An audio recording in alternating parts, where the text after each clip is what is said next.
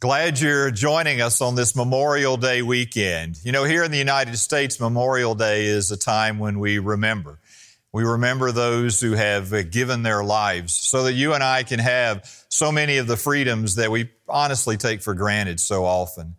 And I thought before we dove into the teaching of God's Word today, it might be just appropriate for us just to take a moment and give thanks. Thanks to God.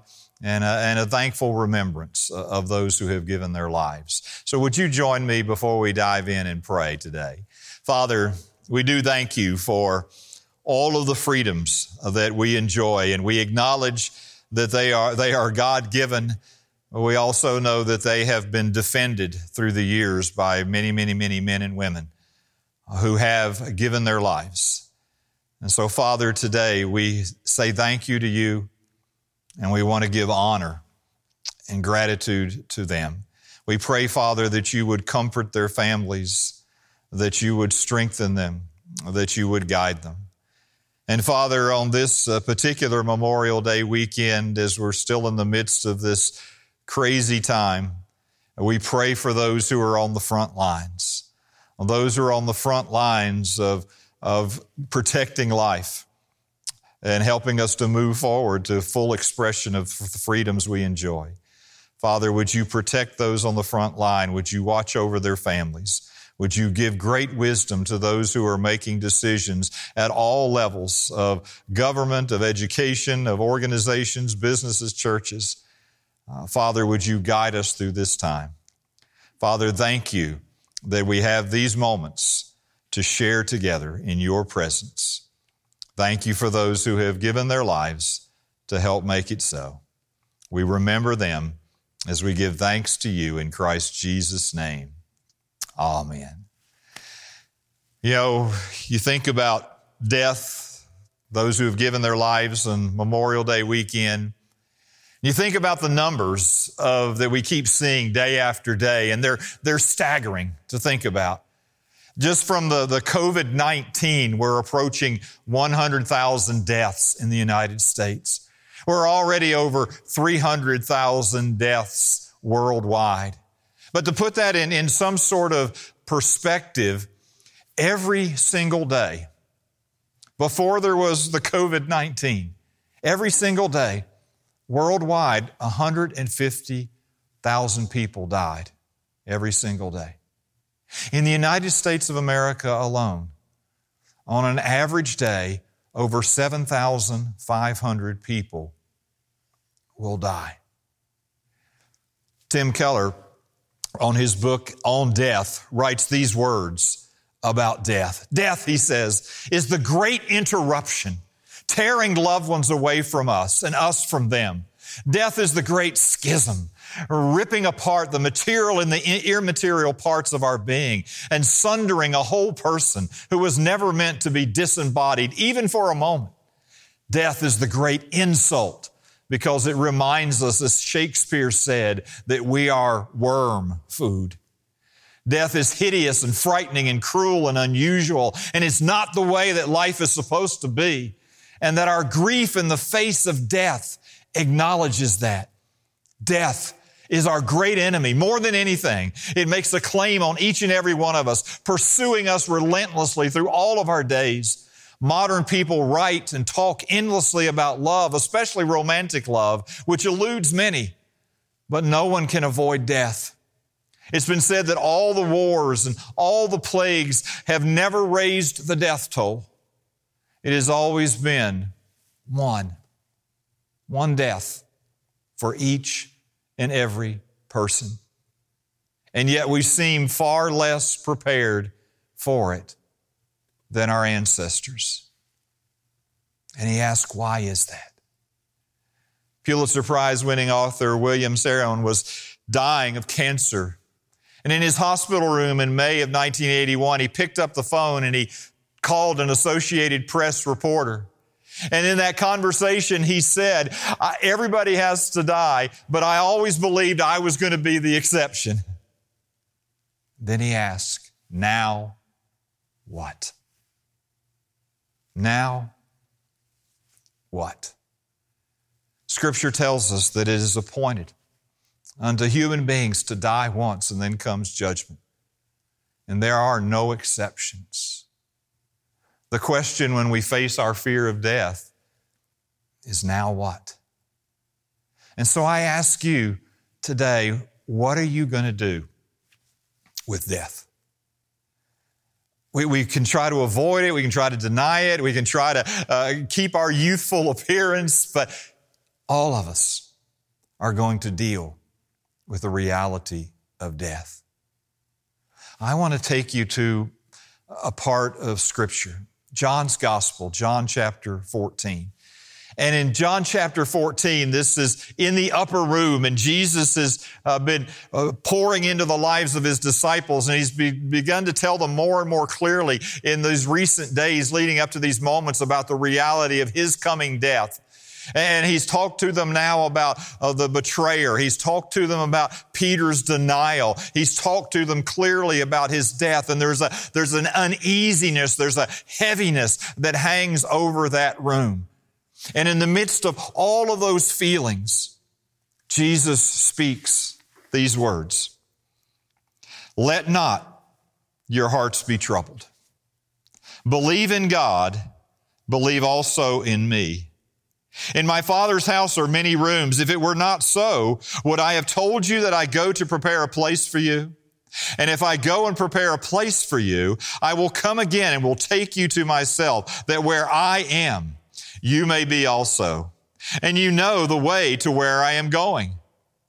And Thomas said to Him, Lord, we do not know where you are going. How can we know the way?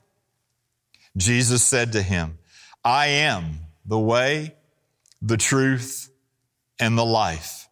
No one comes to the Father except through me. I want you to see, as Jesus is speaking to these disciples about the inevitability and how you face death, how you overcome a troubled heart. He gives to them some things. He gives to them first a command. Let not your heart be troubled. Make a decision.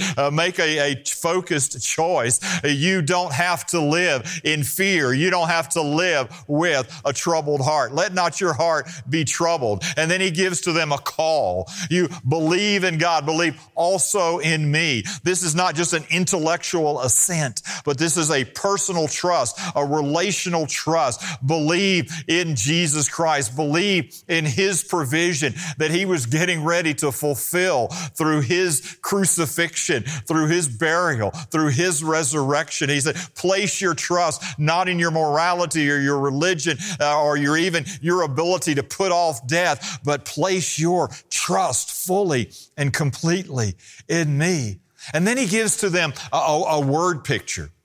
He says, I go and prepare a place for you. He said, in my Father's house, there's all of these rooms.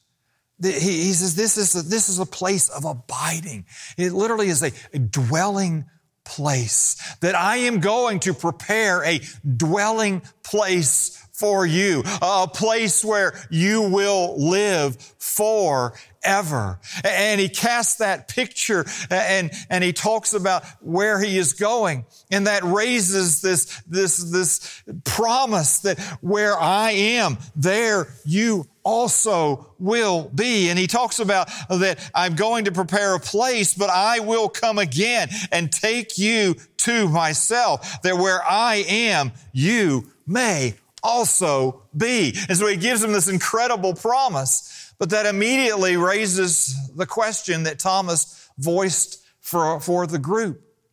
We don't know where you're going. We don't know how to get there. And then Jesus gives them the answer. I am the way, the truth, and the life. You see, the way is not a principle.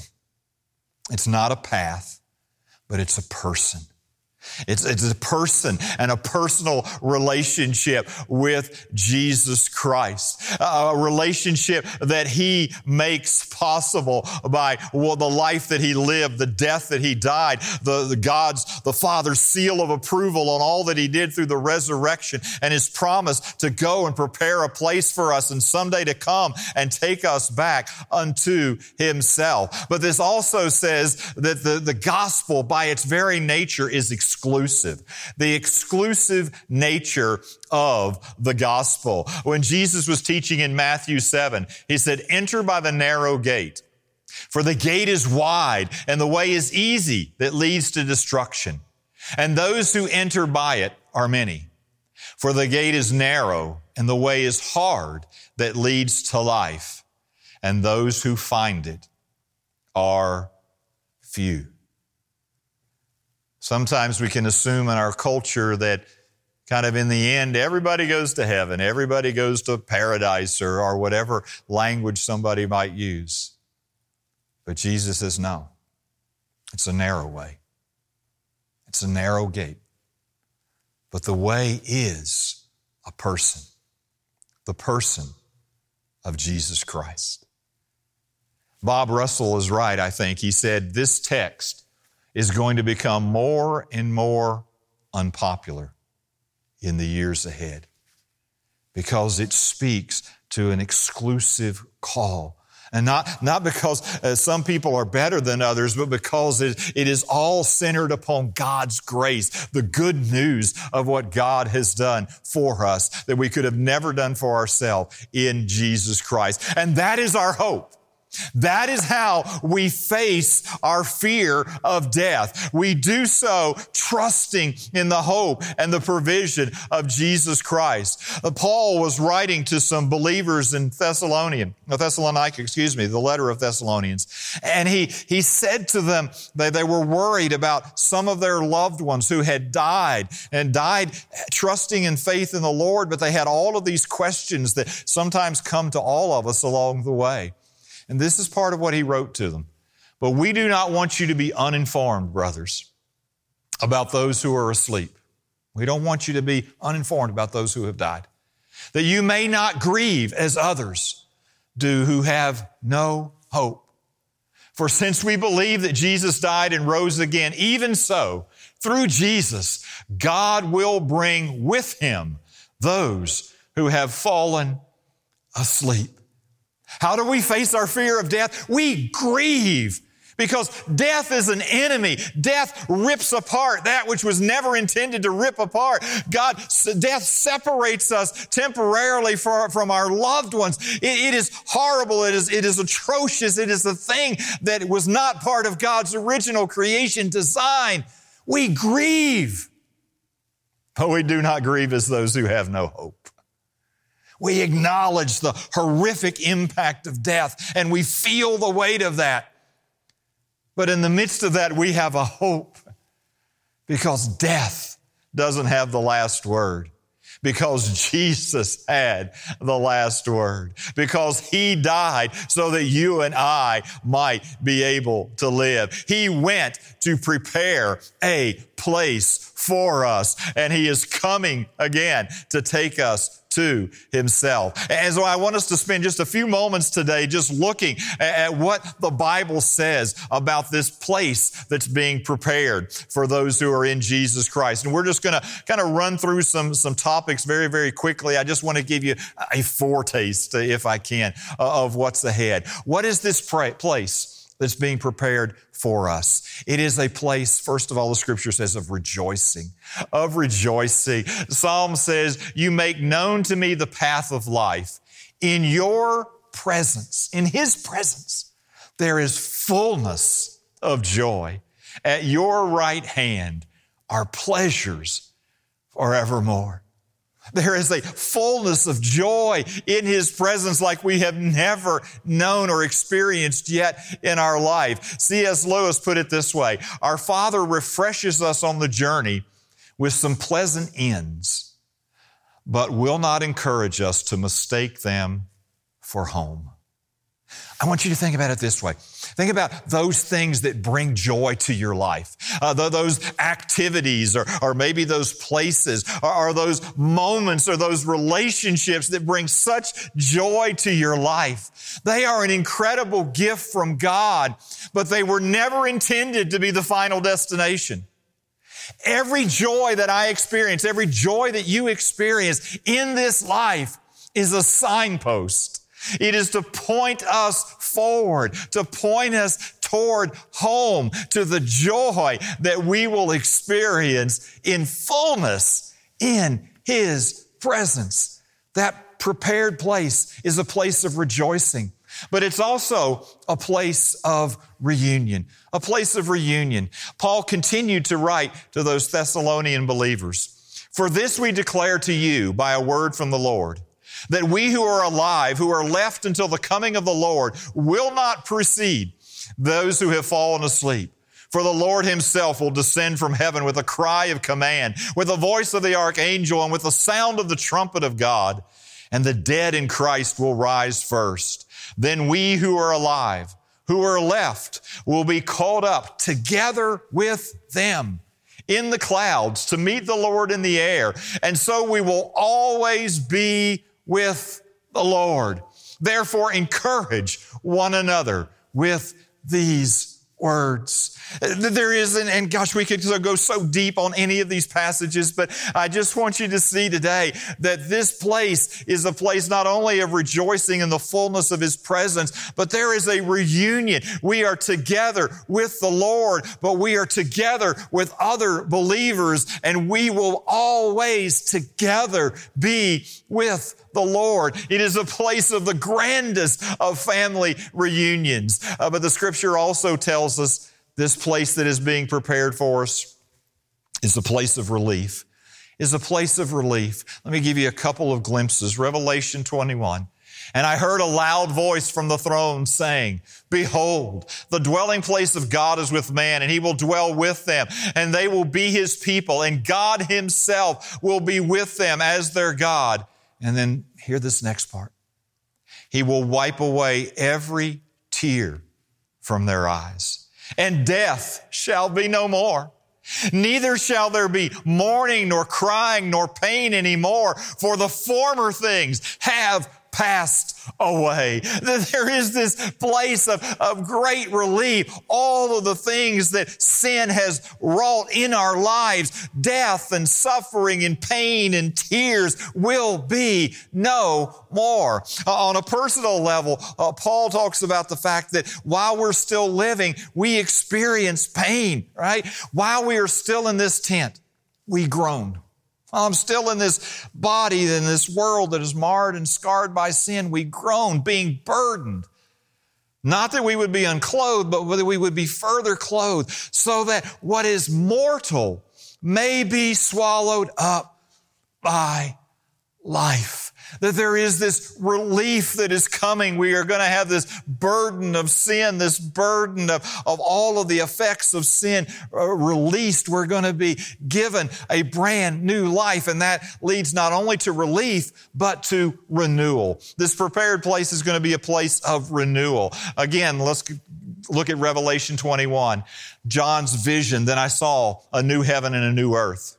For the first heaven and the first earth had passed away, and the sea was no more." And again, we don't have time to go into great detail today, but understand some folks say, "Well, I'm going to be in heaven." Well, actually, it's even more than that. There's a new heaven. There's a new earth. All of creation will be remade. I tend to think it's going to be returned to God's original perfect, good creation design. And we have further in that chapter of this proclamation. "And He who is seated on the throne said, 'Behold, I am making all things new.'"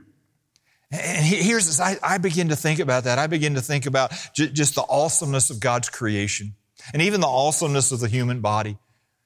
And to think, as awe-inspiring as a mountain or a beach or the ocean or the colors or the animals, the complexity of the human body, all of those things. that in this renewal of all creation, it is going to be so much more. It is going to be mind-blowing for us. So every time I have kind of my breath taken away by something beautiful or something awe-inspiring in God's creation or in another person, that to know that that's just a foretaste. It's just a sample of what is yet to come in this renewal. But one more thing I want to tell you about this place that's being prepared, and that is it's a place of reward. It's a place of reward.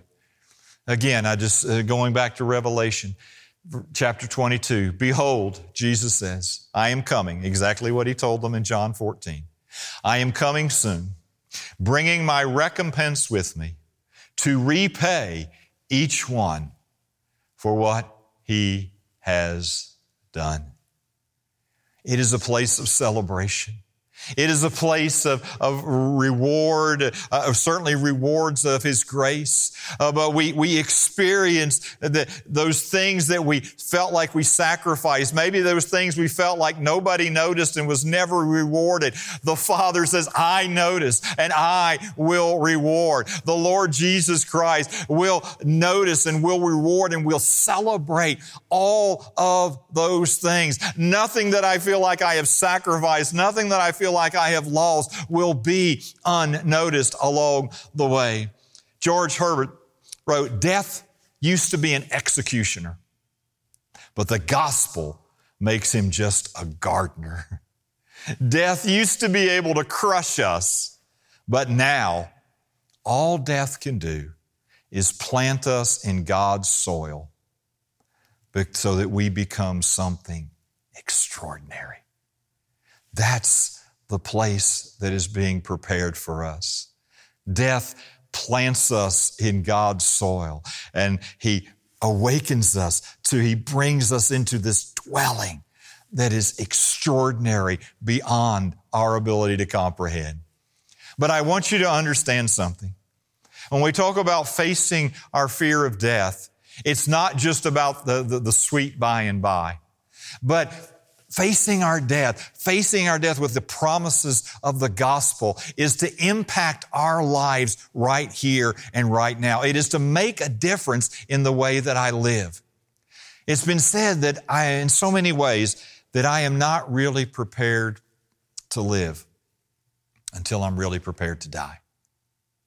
It is only when I have faced the reality of death and locked in to the promises of the gospel that I then am free to really live life as God desires and designed it to be.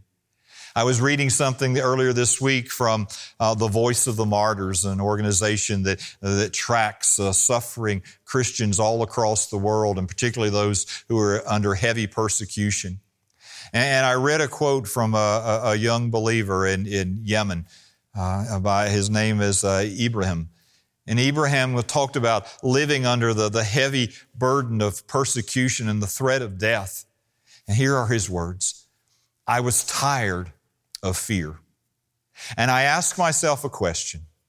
If I believe in Jesus, and this is true, and He grants me eternity, why should I fear? So if they came then to kill me, I was ready to say, welcome.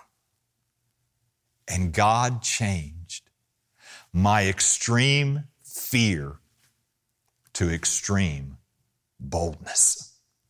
That's what happens when we lock in to the sure promises of God. It's not just about the next life, but it is about this life. It is about right here, right now. And God wants to transform extreme fear to extreme boldness, to live boldly for Him. And so let me just throw out 4 ways that this hope impacts my life and your life right here, right now. And the first is walking in holiness. When we truly understand the life as it's designed, life that is eternal, it begins to impact the way that I live my life right here and right now.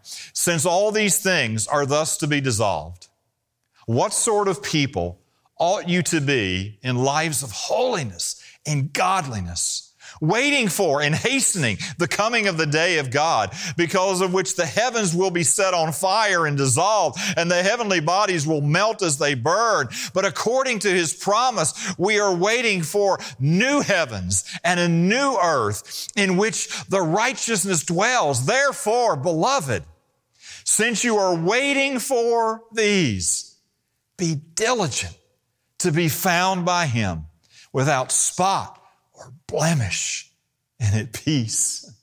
When I truly understand eternity, when I truly understand the place that is being prepared for me, it motivates me, it empowers me to live a life of holiness and godliness, because I know every moment matters. It matters not just here and now, but it matters for all eternity. And I begin to walk toward that life that He's calling me, a life wholly submitted to Him, wholly overwhelmed by a love for Him and for others. And so I walk in holiness, but not only a walking in holiness, but a sure grasp of this promise gives me an endurance in suffering, because we'll experience suffering in this life, because that's what sin does.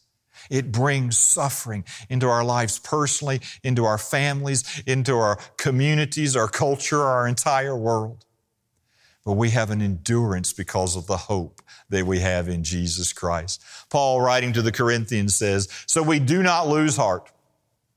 Though our outer self is wasting away, our inner self is being renewed day by day. For this light, momentary affliction is preparing for us an eternal weight of glory beyond all comparison, as we look not to the things that are seen, but to the things that are unseen. For the things that are seen are transient, but the things that are unseen are eternal."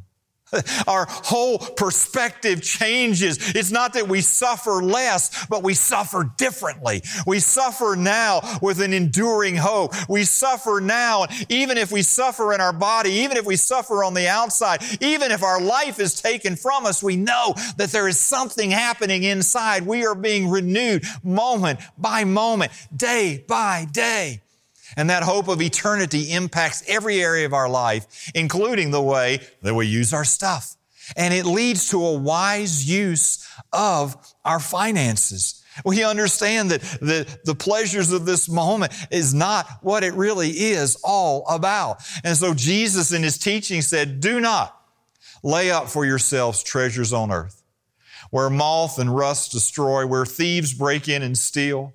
But lay up for yourselves treasures in heaven, where neither moth nor rust destroys, where thieves do not break in and steal. For where your treasure is, there your heart will be also."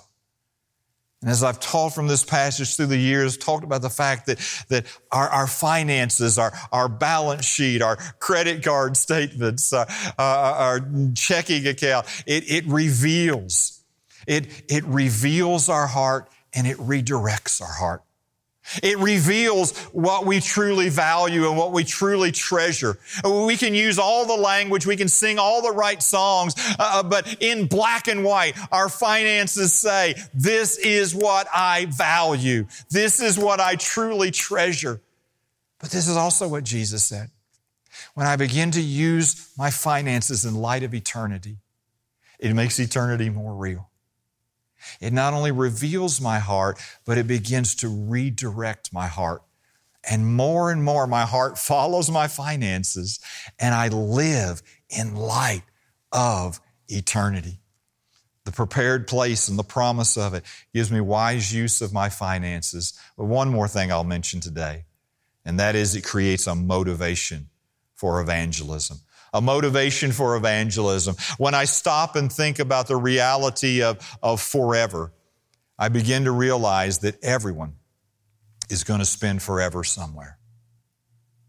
Jesus said everyone's going to spend forever in a very real place called heaven or a very real place called hell. Everyone is going to spend forever somewhere. And when that begins to hit us, the message of the gospel takes on a renewed urgency particularly for our loved ones and friends. Jesus said, we read this earlier, Thomas said, how do you get there? What's the way? Jesus said, I am the way, the truth, and the life. No one comes to the Father except through me. When that begins to grip not only us intellectually, but it begins to grip our hearts, we understand we want to share this message. We want to tell people about Jesus. The most loving thing I could do for another human being is to introduce them to the grace of God that comes through Jesus Christ that will impact their life, not just for this moment, but for all eternity. And the New Testament church understood this, so they began to proclaim that message. There is salvation in no one else, for there is no other name under heaven given among men by which we must be saved. There are not many paths to God. There is one person, and that is Jesus Christ. So I want you to imagine for a moment that you now had in your possession the cure for COVID-19. The cure, the vaccine, whatever you want to call it. Now, can you imagine what you would do at that moment? Can you imagine? Would you just kind of sit back and say, well, I'm just going to live a good virus-free life. And if anybody asks me, I'll tell them how they can get a virus-free life. No, you wouldn't do that. You would begin urgently, intentionally, prayerfully, any way you could. You'd start with your loved ones. You'd start with your family. You'd start with your friends, and you would tell them, I don't know how I did it, but I found the cure. I stumbled across the cure. Here, take this. You would realize that the whole world needs to hear this. They need to have access to this, but that's too much for you to do. So you would begin to intentionally partner with other people to take that good news of this cure, of this vaccine, to all of the world.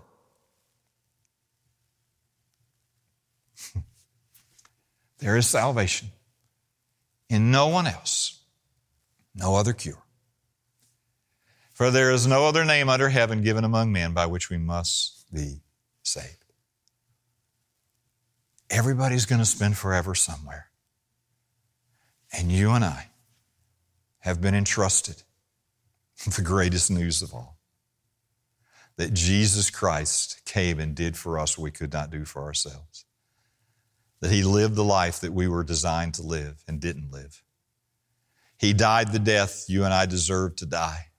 He was buried. He was resurrected. He has ascended to the Father, preparing a place for us, and He's coming again to receive us unto Himself. And that can be anybody's experience if they will turn from their sin and place their faith and trust in Christ and Christ alone. And I urge you today, if you have never done that, to call out to God right now. Reach out to us here at the First Baptist family. Reach out to us on social media. Reach out to us through our website. Pick up a phone. We want to celebrate with you. We want to share with you. If you have questions, we want to continue that conversation with you. We want you to know the only hope, the only way to face death, the only way to face life, and that is connected to Jesus Christ. And if you have that as a reality in your life, then share it. Share it prayerfully, share it lovingly, share it intentionally, share it passionately, because you have the cure. You have the hope that's only found in Jesus Christ. At the end of his classic book, The Tale of Two Cities, Charles Dickens has one of the main characters, a man by the name of Sidney Carton. He gets into a dungeon and he switched places with a man who he looks very much like, Charles Darnay, who is about to be killed by the guillotine. And Charles has a wife and a child, and Sidney takes his place, awaiting execution. He's going to die so that another might be saved. And there are a bunch of other prisoners that are in that same situation. And one of them is a seamstress, and she comes up to him, and she too is waiting to be executed. And she sees this man that at first she thinks is Charles Darnay, but the closer she looks, she realizes that's not him. And she gets closer and closer, and her eyes suddenly get big, and she says, "Are you dying for him in his place?" And he goes, "Shh, yes, for him and his wife and his child." And then she says something like this, to paraphrase, "Mr. Stranger, I don't think I can face my own death. But maybe if I hold the hand of someone as brave as you, I'll be able to do it." And he takes her hand, and they go together to their death. Her hand in his. She was transformed and she was strengthened by this substitutionary sacrifice, even though it wasn't for her personally. How much more can you and I be transformed and strengthened as we face the reality of death if we place our hand in the hand of the one who died for us so that we might live forever? How do you face your fear of death? You grieve because it is so atrocious. But you do not grieve as those who have no hope, because your hope is you have placed your life in the hand of Jesus Christ, who died and is now preparing a place for you. And as you place your trust and faith in him, he will receive you unto himself. Let's pray together, please. Oh, Father, thank you that a virus doesn't have the last word, disease doesn't have the last word, death doesn't have the last word, because Jesus Christ had the last word. Through the cross and through the empty tomb, the one who is coming again has declared that he has prepared a place for us, and it is available to any of us as we place our faith and trust in you. Father, I pray that as we place our life in your hands, that you would help us to live boldly and passionately for you and with you all the days of our earthly journey, knowing that we will dwell in the house of the Lord forever.